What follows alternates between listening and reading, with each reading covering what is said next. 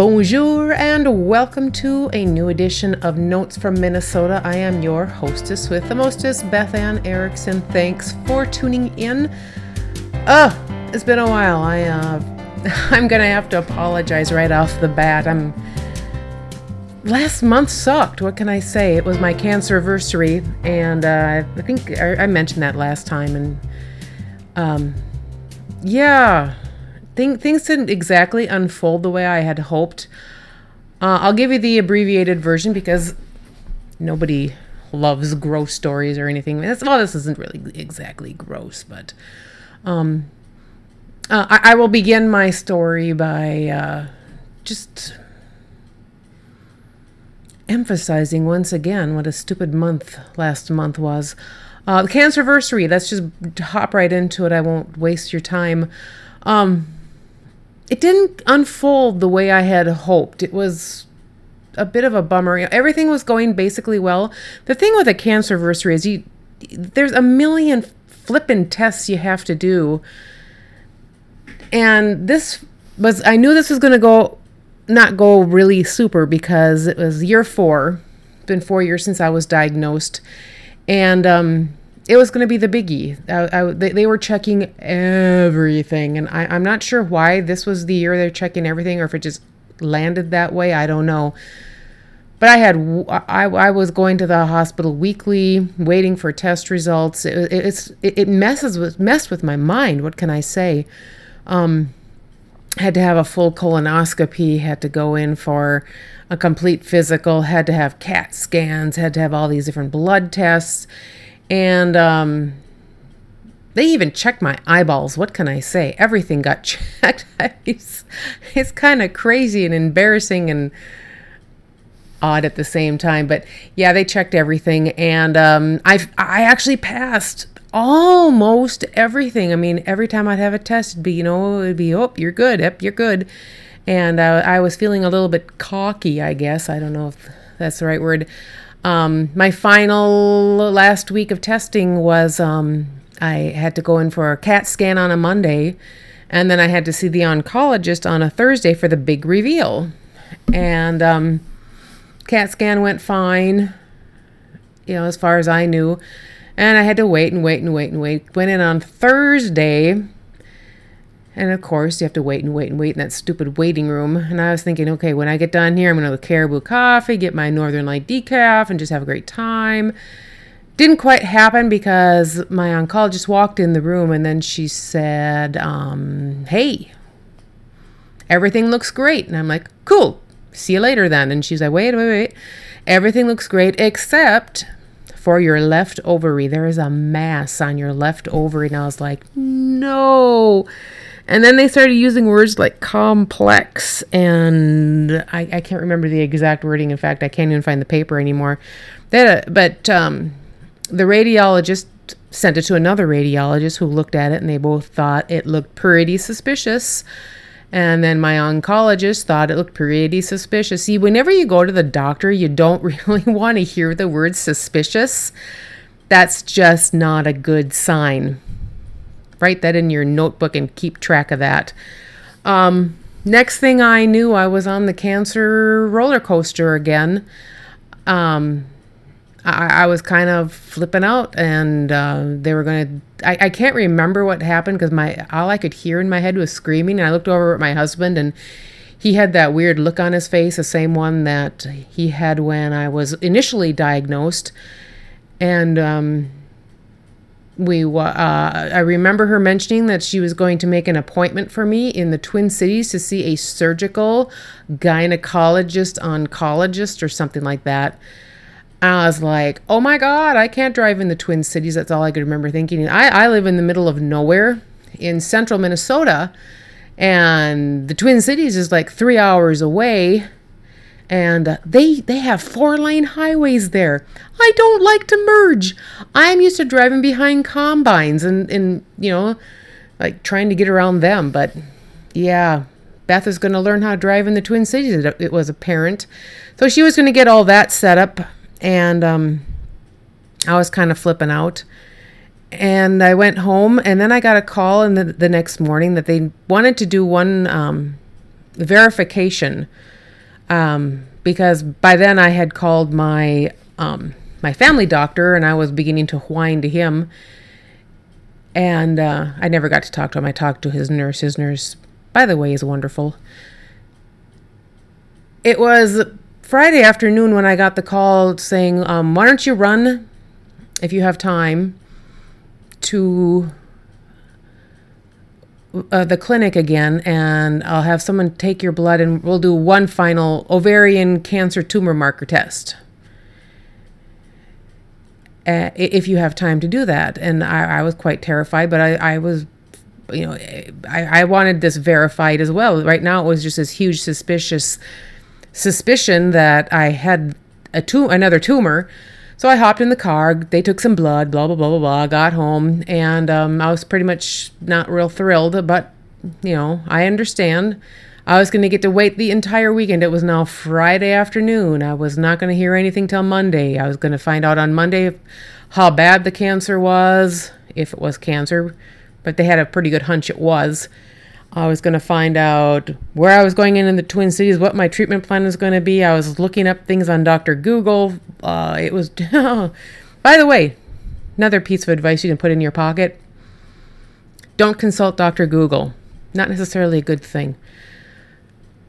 But anyhow, so I knew I had a long wait in for me, and I was determined to not be cranky, which, by the way, when you decide you're not going to be cranky, makes it a little bit harder to not be cranky, but I don't know. I don't think I was that bad, except for the fact, here's where it gets really ugly, in my opinion. I had this little puppy, her name was Rudy, and she's just fantastic. She was my writing partner for 11 years. She came to us as a puppy, and she's been by my side through everything, through all of my book releases, and she was with me during the cancer. Her and I would walk twice a day together. I just would say her name. I'd just whisper her name. I'd walk into a room. I'd hear her tail thump. She would see me, and she would wag, and I'd whisper her name, and she'd be right there. I mean, she was like my shadow. She was not doing well. She was doing, so I was going to all these oncology appointments in between going to vet clinics because something really bad was going on with my little Roo. And I remember that was what happened on Friday. On Friday, I wound up at the veterinarian again, too, and they finally did an x-ray, and she had congestive heart failure. Her heart was huge, and she couldn't breathe, and she couldn't hardly walk. And so they gave us some medication to try. So in between going to the oncologist, I was trying to give my dog congestive heart failure medication, and I'd look at her and I'd say, "You can't die yet, Roo, you can't die yet." But on Saturday morning, I found out about all this cancer on Friday, and then on Saturday morning, little Rudy couldn't walk anymore, and she couldn't stand, and I'd kind of stand her in the room, and I'd kind of try to help her. I'd be like, "Come on, you can do it, and her legs would just start sliding out from under her, and it was very apparent that she was dying. She hadn't eaten for a week. I was injecting dog food into her mouth to help her but on Saturday morning, she couldn't even swallow anymore. And on Saturday morning, so Friday, I find out I might have cancer again. And then Saturday morning, Rudy died. She just died. I still miss her. It's been a while. She was a good dog. And so I got to wait until Monday without my little Rudy, and which really, really, really sucked. Oh, sorry, crying on the podcast. It's kind of good when a dog breaks your heart when they die, because that means you loved them. It means you probably did a lot of things right, because she was a very good dog. Anyway, I woke up on Monday morning and I was so sad. My heart was breaking. It still does break a little. And I wasn't sure if I had cancer or not. And it was 7:56 a.m. The phone rang. And it was my doctor, my personal doctor. And he is so sweet. I have the best doctor in the world. He is the kindest man you've ever met. I picked up the phone and I was like, yup, whoa, okay. And he said, well, I tell you what, Beth, I knew you were probably struggling with this because every cancer patient doesn't want to have cancer again. So I thought I'd call you before I started seeing patients. And he said, I put a rush on all your tests on Friday and all the result is back. And I wanted to let you know that your ovarian cancer tumor marker, and he said a bunch of crazy medical crap after that. The exact name of the test I couldn't tell you because I was just like, good or bad, come on, guy. He said that your tumor marker came back totally normal. He said, you do not have ovarian cancer. He said, I still want you to see a gynecologist, and I've set up an appointment for you, and we'll just find out what it is. And wow, you have no idea how awesome it was to find out that I still didn't have cancer. Because the thing is, if I can make it 5 years without a recurrence of my colon cancer, they're going to let me out of the cancer ward. I won't have to go there again unless I get cancer again. And I was heartbroken over Rudy, and I was even more heartbroken over the thought that I had made it 4 years and I was never going to get to leave that place. And so, I can't help but wonder, I'm pretty sure Rudy knows that everything turned out. And I'm sure that she's in a place where she can breathe and she can walk again. And life is pretty darn precious right now because I am still classified as no evidence of disease, and that is the best it can possibly be. And I am so very, very pleased that things turned out for me. I'm very, very sad that things didn't turn out for Rudy. But then there's one last little bit to the story. I made it 2 whole weeks without my little girl, my little Rudy, and I couldn't take it anymore. My office was too quiet. I know I didn't want a dog. There's no way. She's irreplaceable. But I went to the Humane Society anyway, just to see what they had. And if there might be a puppy there that would need some love. Because I still have some love to give. And they didn't have even one dog. And I was like, oh man, what are the chances? I'm ready to go for it. Because I just need to honor my little Rudy by helping another animal in need. And the lady there, she said, we don't have any dogs, but we have this unusual cat, this kitten. I want you to take a look at it. And she put this little white kitty in my arms. And this little kitty had the bluest eyes ever.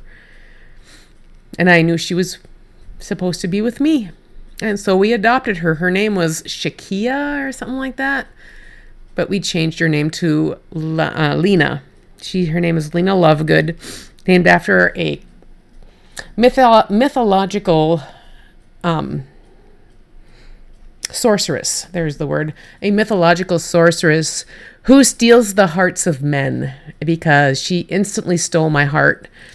And if we're friends on Facebook, you'll see lots of pictures of her there. I'm also on Instagram. I haven't figured it out yet, but I have figured out how to post pictures. I don't know. Is that all you do on Instagram? I may have to look that up. But that's the Cancerversary in a nutshell. It was a roller coaster.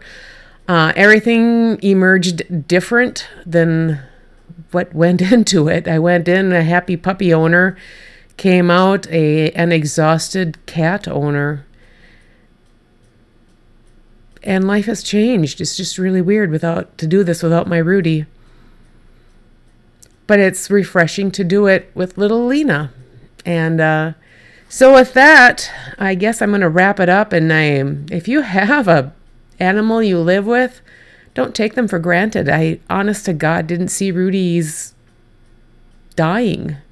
I really didn't. She was a good dog and a really great companion.